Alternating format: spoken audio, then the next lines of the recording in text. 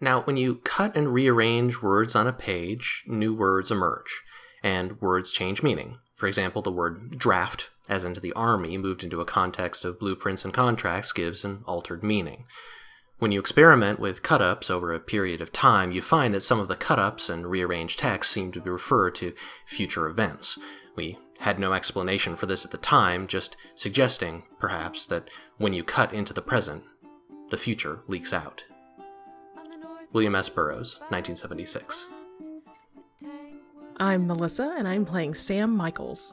What does one do when they are ashore for the first time in a little while?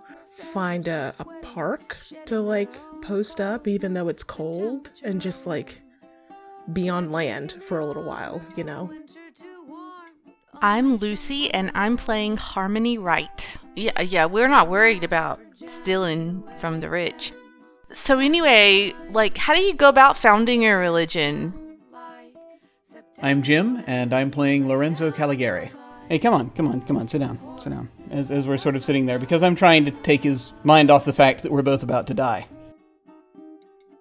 And then the three of you open your eyes, and at first you think you're sitting in a garden, but gradually you recognize the surroundings.